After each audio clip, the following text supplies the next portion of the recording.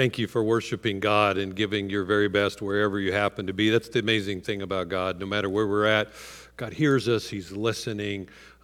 He is glad that we're taking that time to worship Him. So thank you. Again, for those of you who've joined us today, thank you, and I welcome you. To those of you who are new, we're so grateful that you're here today. If you'd like more information about the church, you can just email us at office@wccstl.org. I'm glad that all of you are here with us today. Next Sunday is Easter Sunday, and I want to invite you to join with us. Even though we're going to be separated, doing it again online, we're going to celebrate the resurrection of Jesus in a very special way, and I want you to be a part of it, celebrating alongside of us. So in life, we encounter a lot of questions. Some are pretty frivolous, some are very significant, some a little difficult to answer. Like when your wife asks you, do these pants make me look fat? Or the officer walks up to your car and asks you, do you know how fast you were going?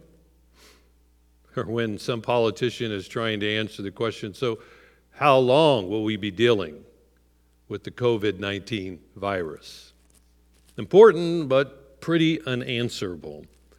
We're going to look today at a question that is answerable, but the implications of that answer are not only significant for today, but for all of eternity. In fact, the answer that we talk about to this question, it really means that your eternity is in the balance. And you may say, well, that sounds a little crucial or a little drastic, Doug. I mean, a question that can be that crucial?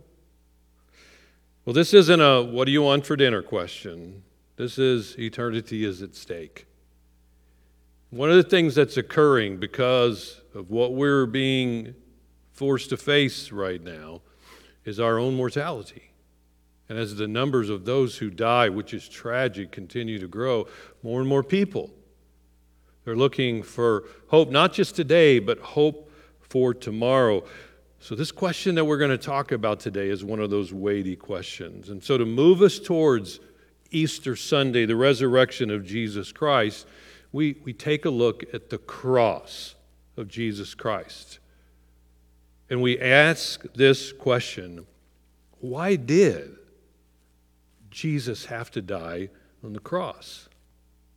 The reason this question is so important is because only through the death of Jesus do we have hope. In other words, without the death of Jesus Christ, our world would be completely and totally hopeless. So I want to invite you to turn to Matthew chapter 27. I have it open in my Bible right here, but maybe you're going to use your tablet or your phone. If your kids are with you, help them find Matthew 27. We'll look at several different pieces as we go through there. You can use the YouVersion app. In fact, there's a couple of tabs over here on the side. One says Bible. You can find Matthew 27 there as you're listening together with us. But Matthew is one of the four gospel writers. The word gospel is the good news. They write about the life of Jesus Christ from four different perspectives. And so we're going to take a look at Matthew's account of the crucifixion of Jesus Christ. And so when we come to Matthew 27, Jesus has already been arrested. Now, he was arrested in the middle of the night because the religious leaders were cowards. They didn't want to face the crowd and the revolt of the crowd. So let's begin in verse 1 of Matthew chapter 27. You follow along. Early in the morning, all the chief priests and the elders of the people made their plans how to have Jesus executed. So they bound him, led him away, and handed him over to Pilate, the governor. Now what's sad is how the chief priests and the elders of the people, the very men who should have known that this was the Messiah because of their understanding of God's word, were the very men who completely ignored everything and rejected everything. They were the ones instrumental in his death. And as we'll learn later, even Pilate, the governor, he saw that Jesus was innocent. He even worked to have Jesus released, at least up to a point. Now look with me beginning in verse 15. It says, now it was the governor's custom at the festival to release a prisoner chosen by the crowd. At that time, they had a well-known prisoner whose name was Jesus Barsabbas. Barabbas. So when the crowd had gathered, Pilate asked them, "Which one do you want me to release to you, Jesus Barabbas or Jesus who is called the Messiah?" For he knew it was out of selfish interest that they had handed Jesus over to them. He knew their motives. Part of the reason he knew their motives was he had the same kind of motives. He was interested in protecting himself, the desire to protect my influence or position or power at all costs, even if it meant the death of an innocent man. I think selfish interests are showing up at times during this particular season. And as believers and as Christians, one of the ways we demonstrate a real difference between us and those of the world is when we're willing to put the needs of other people ahead of ourselves. But if in this season your self-interests are winning out over serving others like your neighbors, maybe it's time for you to do some evaluating. So when the crowds cried out to release Barabbas, what did Pilate ask them? Look, beginning in verse 22. Pilate asked, "What shall I do then with Jesus who is called the Messiah?" And they all answered what? "Crucify him." Why? Here's an indication that he knew Jesus was innocent. What crime has he committed? But they shouted all the louder, "Crucify him." And when Pilate saw that he was getting nowhere, but instead an uproar was starting, he took water and he washed his hands in front of the crowd. "I am innocent of this man's blood," he said. "It is your responsibility." Yet even though Pilate knew Jesus was innocent, he caved into the crowd. Verse 26. Then he released Barabbas to them, but he had Jesus flogged and handed him over to be crucified.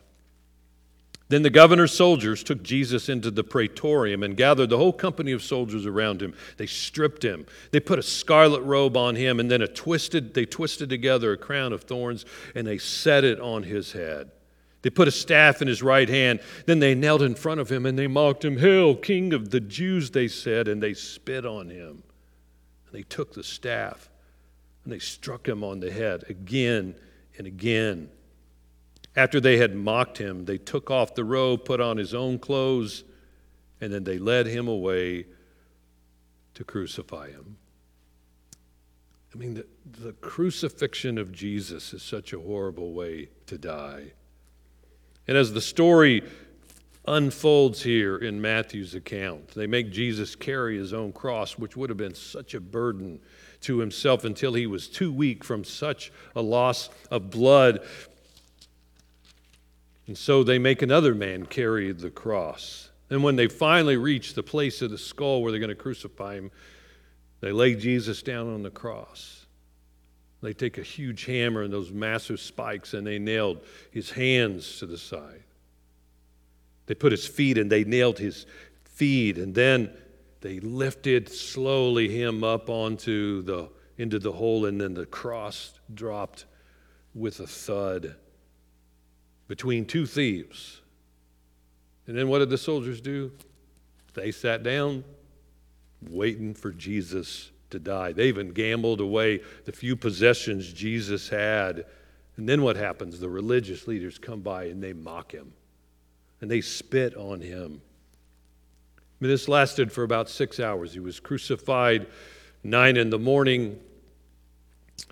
He was on this torture device called a cross until about 3 p.m. And then look in verse 47. Jesus cries out, and when some of those standing there heard this, they said, "He's calling Elijah." And immediately one of them ran and got a sponge. He filled it with white vinegar, put it on a staff, and offered it to Jesus to drink. The rest said, "Now leave him alone. Let's see if Elijah comes to save him." And when Jesus had cried out again in a loud voice, he gave up his spirit. And at that moment, the curtain of the temple was torn in two from top to bottom. The earth shook and the rocks split. And the Son of God died. I mean, the death of Jesus is so brutal. What he went through was so awful, so horrible.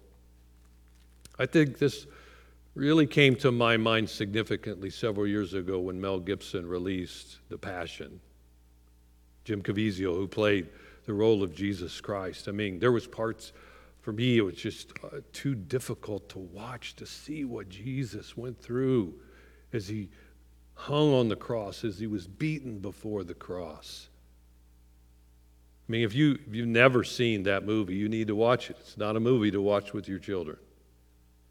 But it puts in our minds what Jesus went through, the exhaustion physically, the mental anguish of being abandoned by his friends, the false accusation, the beating, both by the temple guards as well as by the soldiers, the carrying of the cross, the hammering in of the nails, trying to get his breath as he's up on that cross, as he painfully lifts himself up while hanging there. I mean, it seems so unfair. It seems so horrible, so unnecessary. It leads a lot of people to ask the question, if God's really God, why can't he just wave his magic wand and just say, everybody is forgiven? So there's three very important words that describe the character or the nature of God that's very important in the discussion. It is the words, God is holy, God is just, and God is love. Now, the thing about the character and nature of God is that it is unchanging, and we're thankful for that. For example, we know that God is truth. That means that whatever God says, we can absolutely count on it being true and not false. So it's unchangeable. So we begin with this concept or the character of God that says God is holy. God is absolute perfection. There's nothing impure of God. God can't sin. It's impossible for God to sin. In fact, it is God's nature that defines the difference between right and wrong, good and bad, sinning and not sinning. God is holy. And that means nothing impure can ever be in God's presence. Nothing with sin at all can ever be in the presence of God. So why can't God just say, well, everybody's forgiven and wipe our sins away? It's the second word. Not only is God holy, but God is just. Because of God's character, he can't treat sin lightly as if it doesn't matter, if it is insignificant. His nature will not permit him to allow sin to go unpunished. The justice of God means sin must be punished, which places you and I in a very difficult spot because we're sinners. But that leads us to the third word that describes the character and nature of God. God is holy, God is just, and God is love. God's love is that he doesn't want any to perish, but all to come to repentance. God's love for you and all of humanity since the very beginning of time is that he doesn't want us to perish. That's the nature of God, his love for us. And so what's the answer? The answer is that God sent his perfect and holy Son who lived a perfect life on this earth. And he had his perfect Son pay the ransom price for sin by dying this horrible death on the cross, by the shedding of his own blood, by taking all the sins of the world and placing them on this perfect, holy sacrifice. So when Jesus dies on the cross, he satisfied the justice of God that he needed to punish sin, and he demonstrated the love of God because he took the place of everyone. He paid the penalty for sin, which means he is both just and he is the justifier. So the question, why can't God just, give everybody a get out of jail free card? In other words, why can't just God say, okay, everybody's forgiven? So let's think about that for a moment. I mean, if you're really honest, do you really want everyone to get a free pass to heaven? I mean, I know that sounds judgmental, but aren't there a couple people in your life that you don't want to run into when you're up in heaven? I don't want to run into Hitler. I mean, there's a lot of people I don't want to run into. What about Judas? Maybe you'd want to ask him, why would he betray Jesus Christ? Maybe you don't want your annoying next-door neighbor to bump into you in heaven. So we all would say, okay, somewhere there's got to be a cutoff line, right? Obviously, we would be above that line, right? The cutoff line would be below us, maybe somewhere between Hitler and Mother Teresa, right? But there's no place in Scripture where Jesus defines the minimum requirements necessary to get into heaven. Fact is, according to Scripture, the minimum requirements to get into heaven is perfection, which means Mother Teresa can't get in by her own good deeds. I can't. You can't. Why would the cutoff line be perfection? Because God's nature is just, right? He can't leave sin unpunished, which means the just thing to do with imperfect humanity is to condemn us all to the choices that we've made, because we've all made those choices to sin. Nobody forced us to do that. So God, who is also love, sent his perfect Son who never sinned, which meant he could be that sacrifice, to take your sins and mine on the cross. That's how much God loves us. Why can't God just say everybody's forgiven? Because of the justice of God that demands a payment for sin. He can't pretend that it doesn't exist. Another question people wrestle with is this: how could a loving God send someone to hell? A lot of people wrestle and struggle with this. How could God, if he's really loving, send somebody to hell? And the answer is, he doesn't. In fact, he provided the only way for anyone to get to heaven. And then he says, it's free. It's for everyone. See, the reality is, Jesus is the way to heaven. Jesus said, I am the way and truth and the life. No one goes to the Father but by me. Now, a lot of people struggle with that statement because they say, well, that sounds so arrogant for Jesus to say, I'm the only way to heaven. But when Jesus says, I am the way, it's not a statement of great arrogance. It's a statement of tremendous compassion and love. Because you see, you broke the relationship with God. I broke the relationship with God by my sin. And God says he's come back through Jesus Christ to restore that broken relationship. God says, I will lay down my life so that your relationship with my Father in heaven that was separated by your sin can be restored, and you can experience life to the fullest with him now and forever, because God paid the ransom price through Jesus Christ. And so the closer you examine the statement of Jesus, I am the way, the more it makes sense. You see, if Jesus' words are true, then that single statement has got to be one of the single most important statements in all time. That is the most important information you will ever get for now and for eternity. But think about the flip side of that. If there is another way besides Jesus, what kind of a sick God would God be? That he would allow his Son to die in such a horrible fashion when there are other options available to us. But they're not. But God, in his holiness, justice, and love, set it up so that everybody can get in, because God doesn't want anyone to die apart from him. He wants everyone to turn to him. God so loved the world that he gave his only Son so that everyone who believes in him, absolutely anyone who puts their trust in him, doesn't have to spiritually die, but can have everlasting life.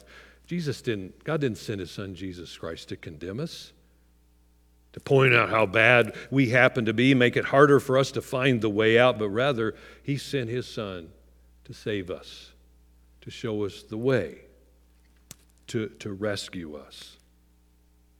That's why I so love the statement that Jesus made, Mark 10:45, for even the Son of Man did not come to be served, but to serve, and to what? To give his life as a ransom for many. So if The death of Jesus Christ provided the only way to heaven. And it's a free gift for you and I, one that we certainly can't earn. Why are so many people striving to earn their way to get to heaven? I'm going to let Elliot take a moment and explain to you just the exhaustion that comes when we try to earn our way to heaven. If you're trying to stay fit while you're in quarantine, maybe trying to get a little exercise, chances are you have used or maybe thought about using a treadmill. Or maybe if you're just trying to torture your kids a little bit.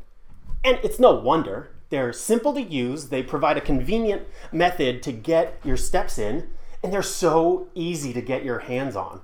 Just search on Craigslist and you will find a bunch of them right now. Sadly though, so many of us see religion, it feels way too much like we're running on a treadmill. You're working really, really hard, but you're just not getting anywhere. And that's a really accurate picture of the way some people approach the Christian life, especially when you know the history of behind the treadmill. In England, in 1818, it's the Victorian era, you couldn't find a treadmill at a local gym or at a health club, much less in anybody's home. But you could find them in prisons. Treadmills, treadwheels as they called them back then, were used as a tool of the justice system to punish prisoners, to keep them from just sitting idle, and to reform their deviant nature. Now, some of these treadwheels actually produced some good. They would grind grain, pump water, or even power mills. And that's where the name treadmill comes from. Others, though, were strictly punitive. Prisoners were forced to spend around 6 hours each day walking up an inclined plane, knowing that the hard work, the effort, the energy, the sweat was all for nothing.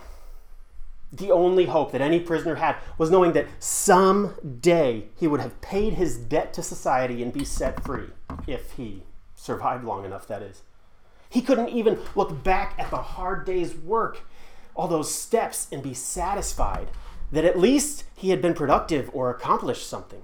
It wasn't until 80 years later that England banned those treadmills in the prisons as being excessively cruel. And I want you to remember this as you struggle with the sin in your life. The envy, the greed, the jealousy, the lust, the addiction, the anger, the idolatry, whatever it is for you, you can fill in the blank. Remember that Jesus has set you free and that your sentence is no longer to be chained to the treadmill of sin, failure, trying harder and harder and harder to overcome the struggles on your own.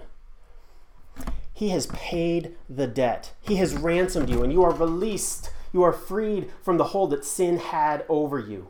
And because he has paid our debt, you and I get to walk in his freedom, his love, his mercy as beloved children of the Most High God. For some of you, my question is, why are you exhausting yourself? I mean, this is the reason that we truly need to understand the impact of the cross, because it's only by receiving and accepting the sacrifice of Jesus Christ on the cross as payment for my sins can I have hope at all. Listen to these scriptures, Isaiah 53. But he was pierced for our transgressions, he was crushed for our iniquities. The punishment that brought us peace was on him, and by his wounds we are healed. We all like sheep have gone astray. Each of us has turned to our own way. Notice this, and the Lord has laid upon him the iniquity of us all. God put all our sins on Jesus. 2 Corinthians 5:21, God made him who knew no sin, who had no sin, to be sin for us, so that in him, Jesus Christ, we might become the righteousness of God. Acts 4:12, salvation is found in no one else, for there is no other name under heaven given to mankind by which we must be saved, the name Jesus Christ. Do you know why Jesus had to die on the cross? Because he loved you. He loved me. He knew we were hopeless. He paid the price so you, so that I, so that the whole world could have in this life and in the life to come hope and forgiveness and peace of mind and a purpose in life. He loved you and I so much that he took his arms and he spread them out, and he allowed them to nail his arms, his feet to that cross. For God so loved the world that he gave his one and only Son, that whoever believes in him shall not perish but have everlasting life. So I want to encourage you over the next few moments to take some time to do some reflecting. If you've got your family there, I want you to talk out loud about this together. If you're by yourself, write a couple of things down. For those of you who've never accepted the sacrifice of Jesus, maybe you should say, here's why I haven't done it. Or here's what I need to have happen, and be honest about that. For those of you who have accepted the sacrifice of Jesus, maybe it's time to say, God, thank you for that sacrifice. I couldn't earn that. Maybe you can talk together about how difficult it is to have the right kind of motives in regard to living for God, that we want to please God, but then we wrestle with knowing I can't, make God happy enough with me because of, my own sin. Share what your salvation means to you. Talk about when you gave your life to Jesus Christ. So we're going to give you a couple of moments. There'll be a black screen with those questions up there with some music. And then when we come back, Emily's going to sing a song that will really meet the need that we have in our hearts about Jesus Christ.